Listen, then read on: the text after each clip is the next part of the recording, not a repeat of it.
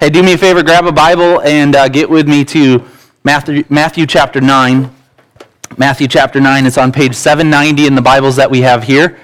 So if you can track one down, that'd be wonderful. We're getting ourselves ready. We're recognizing that God calls us to be a part of this ministry, and he shows us here in Matthew 9 what that looks like. Jesus models for us what he expects for us to do. So he does that, and then he calls his followers to do likewise. And as a church, as a campus, we're very passionate about this idea of equipping you to be engaged in ministry. We don't just want to do ministry on Sunday. We actually want to hijack your life and let God use it for his glory in a variety of ways. And that's exciting, and it's fun, and it's challenging. But all of that just makes church a sweet experience. So Matthew chapter 9, on page 790, I'm going to read the text. I'll pray, and then we'll get after it. We're starting in verse 35 of Matthew chapter 9. Jesus went through all the towns and villages, teaching in their synagogues, proclaiming the good news of the kingdom, and healing every disease and sickness. When he saw the crowds, he had compassion on them because they were harassed and helpless, like sheep without a shepherd. Then he said to his disciples, "The harvest is plentiful, but the workers are few. Ask the Lord of the harvest, therefore, to send out workers into his harvest field." Let's pray.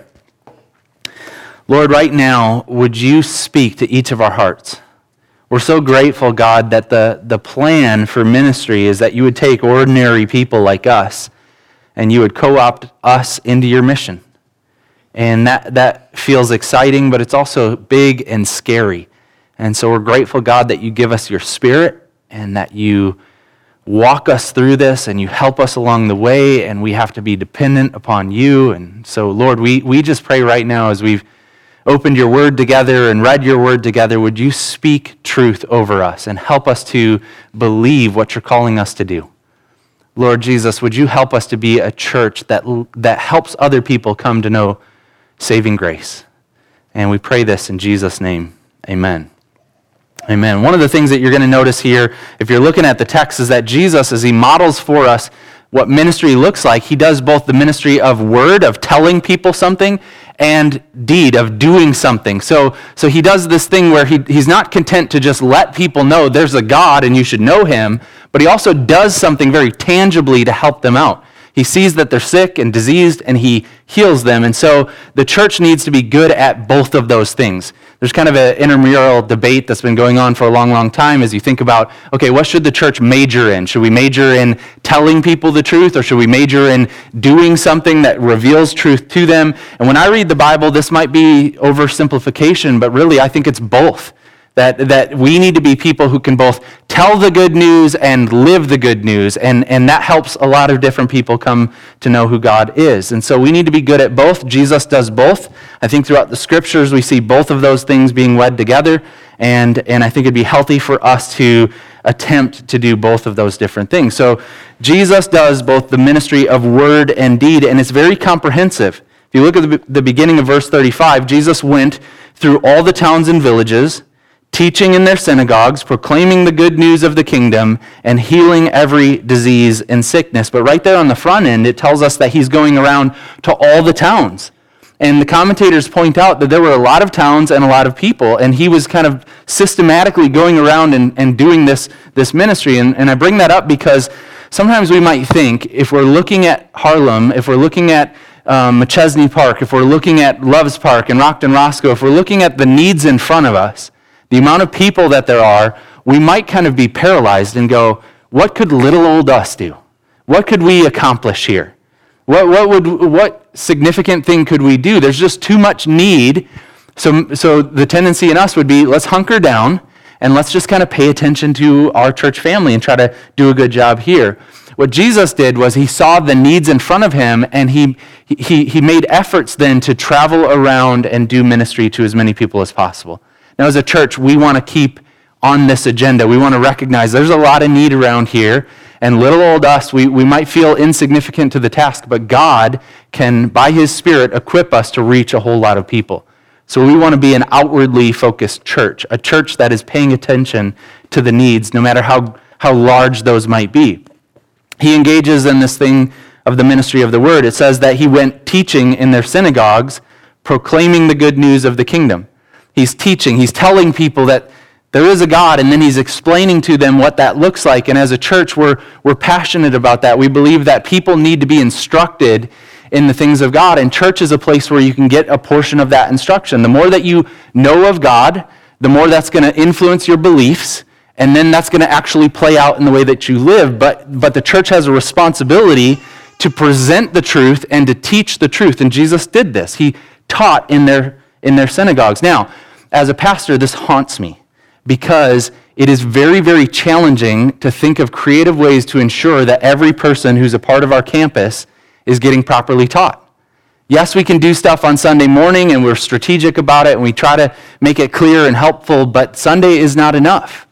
In fact, Isaac and we recently started recording podcasts. I don't know if we're ever going to publish them, but we were just thinking, what could we do that would help more people from our campus? And podcasts seem like a way that a lot of people kind of tune in and get their sports and get their news and get these different things. And we said, what if we just hijack a car ride and we say 15 minutes each week we're going to do something that'll help our people, and we teach into it. But here's the reason why we started this little podcast. We were thinking about the fact that if Sunday is the only opportunity that you have to be taught the things of God, it's not enough. Somebody did the math recently, and they were thinking through it. Okay, if you sleep 8 hours a night, so he's not a young parent, but if, ordinary person sleeping 8 hours a night, and then he's adding up the amount of hours during the week that you would be awake, and he said, if you come to church every week, and you spend 90 minutes here, if you spend 90 minutes a week at church, you would only be spending 1.3% of your waking time on that. And for me, I just went, man, we have to do more. What can we do that would help people, that would teach and instruct people in the things of God, so that we could begin to think about how can your entire waking life and resting life and all of that, how can all of that be done to the glory of God? What are some things that we could do to teach and instruct the people of God in a way that's helpful? Because we're all being taught, we're all being formed, we're all being shaped by the things that we listen to and the conversations that we have. And so I want to make sure that as a church, we're paying attention to this teaching ministry that Jesus inspires for us to do. He published the good news. He was going around telling people the kingdom of God is here. He was telling people, he was announcing. And so as a church, we have to get good at this. We have to get better at telling people about God. Church shouldn't be the only place where you have kind of spiritual language that comes out of your mouth. It should actually start to feel normal. And the plan that we have around here at this campus is I want to help each one of you feel confident having those conversations on a regular basis. We're doing some training. We try to get people in groups. We feel like if you're in a group and you're talking about spiritual things with other people, even if it's just other Christians, you're going to grow in your confidence to just do that. It's going to feel normal. But we also want to come alongside that and train you up so that you would feel comfortable and confident to share your faith with other people.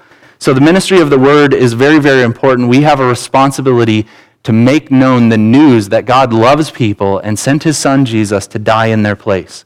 What a high calling that is, that we get to use our mouths and tell people this incredible truth, and it changes somebody's eternity. But Jesus didn't just do that. He didn't just talk about it. He also lived it out.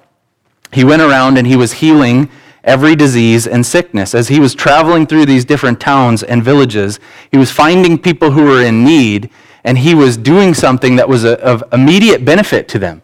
That the kingdom of God, he's able to wield his power for their good, and he's healing them and helping them. And so as a church, we want to be a community of faith where we go around thinking, if there is a need, what could we do that would be helpful for people? Now, sometimes it's going to be praying for those who are sick or diseased, but sometimes it's going to look normal too. It's going to look like we've got a neighbor who's out of town, I'm going to mow their lawn. It just looks like we're going to do something because there's need in the world, and so we as a community of faith don't just want to tell people the good news, we actually want to be good news people. So think about it this way. If you had to move for some reason, what kind of response would you want from your neighbors? Would you want them to go, man, I love those people. They are a blessing to our community. They make our neighborhood better. They're fun. They're awesome. They're helpful. They do things for other neighbors. That's what I would want for every person who's a member of our campus. I don't want people going, oh, thank goodness, they're out of here, right? You don't want people in your neighborhood going, yeah, they're kind of grumpy people, and I could never talk to them, and I could never relate to them, and they just don't even really care about people around here. No, we want to live in a way that actually is good news, that we display for people this desire that we have to help. And what I'm seeing here in this text is that Jesus was going around healing diseases and sickness, and we should be people who are going around in the power of the Spirit, looking for opportunities to help wherever we find need. No matter how severe or how small, we should be willing. Now, I hope you'll embrace that as an individual Christian, and you'll think creatively about how to do that. But as a church, we're committed to this as well, so we're creating opportunities for more people to get involved in this kind of ministry. One of the things that we're doing is a mentoring program at the elementary level. So Kids Hope USA is an organization that partners churches with schools and puts together this mentoring program. And we met with Christy Brown, the principal at Ralston, this week. And she's very excited to have us on board. And we're going to try to do 10 to 12 mentors who can spend their lunch hour adding value to the life of a young person. And if you're intrigued by that and you have the ability to do that, talk to me or talk to Mike Wilkerson today. Let them know that you would be willing to do something with that or learn more about it. But we're going to soft launch it right now and try to get a few volunteers going. And then in the fall, we're going to try to fully staff that ministry so that we're saying, hey, McChesney Park, Ralston Elementary, they have kids who have a need, and we have human resources that we can send in that direction. We have people who can invest time and energy in the lives of young people to help them and to give them some positivity in their life, and that's what we want to do. We also do things like JJM. Ryan volunteers with JJM, serving the community of young people who've been incarcerated, looking for opportunities to come alongside them and support them, and then do some aftercare stuff as well. In our groups, we're looking for opportunities to kind of let you guys determine what would be the most beneficial thing. What could you guys as a group do? And then we as a church want to come alongside you and go, we'll give you resources, we'll give you help, we'll give you what you need, but we want to be the kind of church that doesn't just hunker down on Sunday mornings and then go hide out the rest of the week. We want to be the kind of church that proclaims the good news of Christ and then goes into the community and reveals what good news would look like in our very lives. So, Jesus is engaged in the ministry of both word and deed, and we as a church want to do the same. But all of this really flows from a changed heart, from a heart of compassion. And this is what we see in the text before us. Look at verse 36. When Jesus saw the crowds, he had compassion on them because they were helpless. They were harassed and helpless, like sheep without a shepherd. When Jesus looked at the crowds, he viewed them with this certain mentality. He looked at them and he saw that they were, not doing what God wanted them to do. They're wandering. They're not living up to their potential. They're not living in alignment with God. And he didn't just kind of sigh and go, oh man, these jokers. Why can't they just know God and love God? Why can't they just recognize that God made them? No, what does he do? He looks on them and he's moved with compassion. He looks at them and he goes, these people are living in this way because they're harassed and they're helpless. They don't have a shepherd. They don't have leaders who are coming alongside them and showing them what it would look like to live in harmony with God. He looks on them with a heart that is moved, and he's saying, these people, they need something. We need to be a church and individuals who look at the watching world, and even members within our church, we look at one another and we have this heart that's been radically changed by the gospel. So we see not a problem, but we actually see this is somebody who's hurting and broken and in need of help. Every person we come into contact with, hurting and broken and in need of help. They're harassed and helpless and they need a shepherd. We have to have that sort of compassion. And if I'm being honest, for me that doesn't come natural. The way that I often view people is that they're an inconvenience. And let me just illustrate this. So Friday night, we're over at the neighbor's house, and we're having dinner and desserts, and we're hanging out with their kids. They've got kids that are the same age, and so we're playing, and it gets late. It gets well past the kids' bedtime. We say, okay, we got to call it a night, so we hike over to our house, and we're trying to get the kids ready for bed now. So Reese is, a little sweetheart doing her thing, but I've got Harrison, and he's a terror, and I'm saying, hey, dude, we need to brush your teeth. And he just yells, no! And then he just has tears streaming down his eyes. So I'm asking him to do things, and he's yelling at me. And I just keep going through this process, and I'm giving you a very tame illustration. This is not how it normally goes. So it gets to the point where I'm like, okay, we got to get you in jammies. No! He's crying. Okay, we got to brush your teeth. No. So I say to him, buddy, I am losing my patience with you right now. And I hear Ash say in the distance, she's off in the other area, and she goes, Cor, he's super tired. Okay? But here's what's going on with me. I love this kid like crazy. I love Harrison so, so much. But in that moment, what am I doing? My heart's revealed. I'm irritated by him. Why won't you do what I want you to do? Why won't you listen to me? Why won't you obey? Why won't you do what I'm asking you to do? It would actually get you in bed faster and you'd be happier. That's how a lot of us deal with people, right? That we look at people, even people we know we should love, even people we do love, and too often we view them not with the compassion of Christ, but with selfishness. And we go, this person is a problem. They're in my organization and they're underperforming, and I don't know why the boss hasn't let them go yet, but they're a problem and I wish they would get dismissed. Instead of viewing them with the compassion of Christ and going, this is a broken and helpless person, and I should be viewing them like Christ would, wondering how I could help them and shepherd them and help them to figure out what God wants for their life. Too often we view people, family members or fellow church members, and we go, why aren't they doing this? Don't they know better? Shouldn't they be a lot further along than this? Shouldn't they be serving in some capacity or doing this? And we kind of plug in what we think other people should do, and we're viewing people going, why can't you do that? And what are we saying? I'm selfish and I want you to do it my way. We have to learn how to have the heart of compassion that views people as they truly are. So what's going on in their lives? We look at them and we go, man, if I'm looking at them like Christ is, I see the brokenness, I see the helplessness, and the problem is not just them, it is the fact that nobody has led them well. They're like a sheep without a shepherd. There's nobody who's coming alongside of them, leading them to green pastures, leading them to still waters, leading them to safety. There's nobody doing that for them. We need to learn how to love people like that and look at people like that. And we need to be careful about our own self-righteousness. The thing I've noticed is that we as Christians, the further along we get, the less patient we get with other people. Instead of loving and being gracious and recognizing the grace we've experienced and extending that to other people, we start to look at other people in our own self-righteousness and think, they're not trying hard enough. They're not doing this the right way. I was reading a book called Gilead, and it's by Marilyn Robinson. It's a really great book. It's talking about a small town and a couple of pastors who serve in that town who are best friends, and all of the difficulties and nuances of life like that. And the one guy, the character, Pastor John Ames, he's talking about this reality.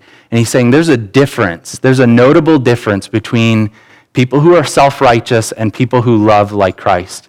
And he puts it like this. He says, how do you tell a scribe from a prophet? And he's using scribe in a derogatory way. He's saying this is kind of like a religious, self-righteous person. He's saying, do you know the difference between a scribe? How can you tell the difference between a scribe and a prophet? The prophets love the people that they chastise. Prophets are willing to speak truth in love. They're willing to speak up. They're willing to correct somebody, but they're doing it because they care.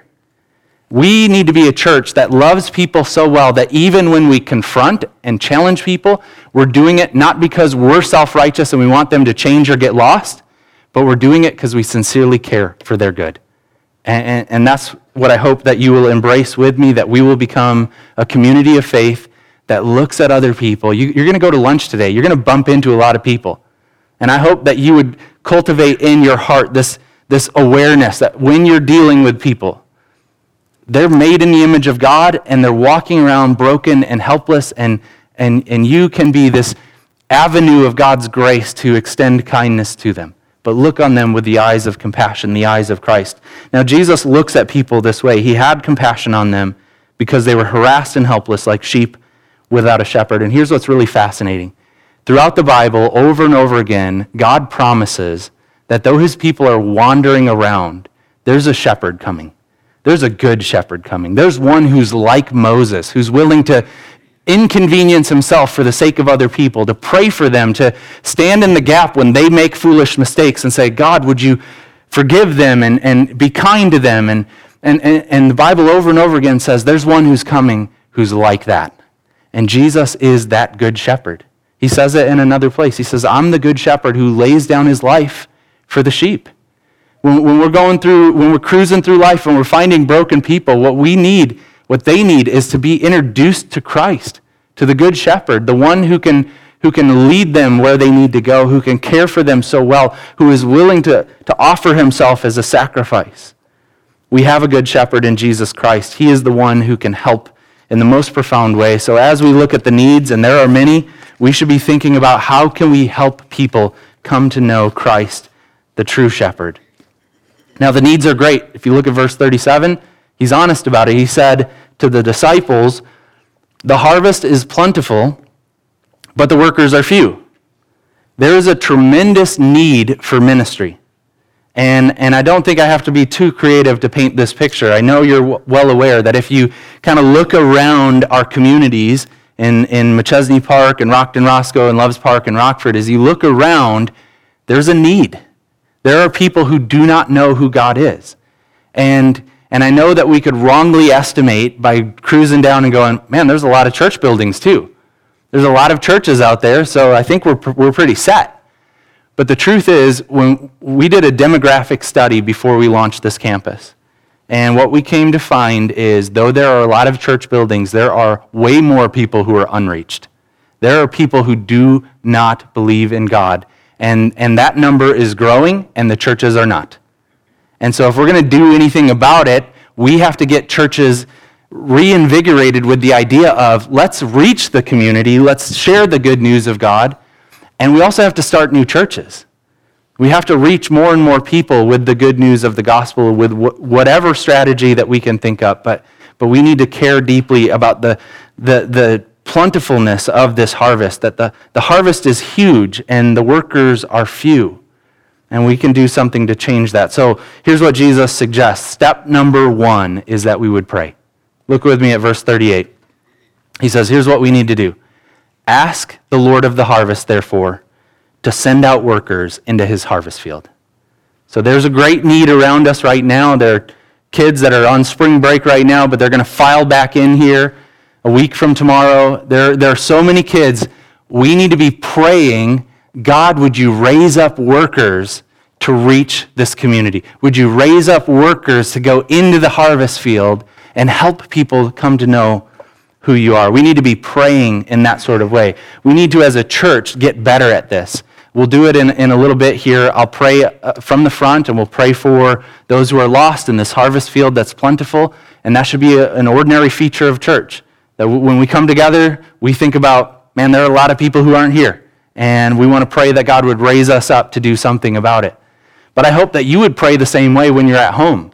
That as an individual Christian, your prayers would be filled with the names and faces of people that you know that are far from God. I hope that you will be praying along with Christ and along with the church, saying, God, there's a work here. There are people here who don't know you. Would you raise up workers and send them out? Burk Parsons, he's a pastor, but he tweeted this out recently, and it was convicting to me. But he said, if God answered your prayers, would your neighbors know Christ? Or would you have lots of stuff? If God were to answer your prayers, would your neighbors know Christ, or would you just have more gear? And for me, it was pretty sobering because I realized I'd probably have a lot more stuff than people coming to know Christ. That needs to change. We need to be filling our prayer lists with people. And it's not hard to do. If we just do life with our eyes open, if we just do life like Christ did, walking around thinking strategically about, look at all these towns and villages, look at all these people, look at all this opportunity in front of us, we could fill our prayer list with all kinds of names. You have neighbors, I'm sure, who don't know Christ yet, and you could begin praying for them. So the past few days I've been doing that. As we had dinner with my neighbor friends, I've just been, with the kids saying, we need to pray for these guys. We need to be praying. We love them. Why wouldn't we be praying that they would come to know the saving love of God? We need to fill our prayer lists with the names and faces of real people. We need to be praying as a church, but as individuals, we can do this as well. We can be praying. We can be asking God, there's a harvest out there. Help us to be a part of the solution. Now, when we pray that way, here's the last thing, and I'll invite the band to come up. When we pray that way, we better be ready to go. If you look at the very next chapter, the whole thing is Jesus sending out his team. He said, look, I've done it this way. Now I'm going to deploy you guys. Here's the instructions for how it should be played out. But this is a training operation. You get to do this ministry as well. And that becomes the pattern. Over and over again, Jesus, he sends out his followers. If we're going to pray that there's a harvest and that workers should go, we better be ready to go. Because that's what he does. He will say, great, you're on board. Let's get after this thing. You're going to work tomorrow. You're doing it on mission. You're going to hang out with some people in different settings this week. Let's do it on mission. You're a part of the team. You're in. And so we need to be people who are praying, but also ready to go. So I'm going to invite the band to come up. And right now I'd love to just spend a minute or so praying over what we've seen here today and our willingness to participate, but also for the community that needs it so badly. So let's bow and talk to God. God, would you help us to do ministry like you? To go out into the world with a readiness to share our faith and a readiness to live out the beauty of the gospel by helping people who are in need.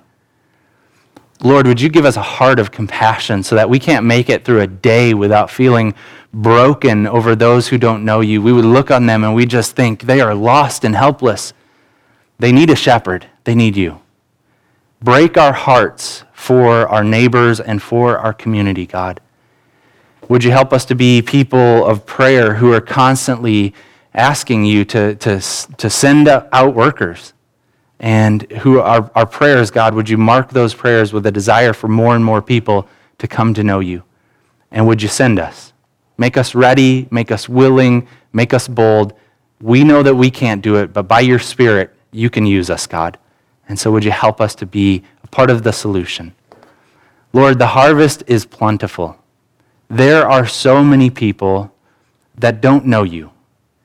Would you please allow for our church to participate in that mission that you're engaged in of seeking and saving the lost? We pray in Jesus' name. Amen.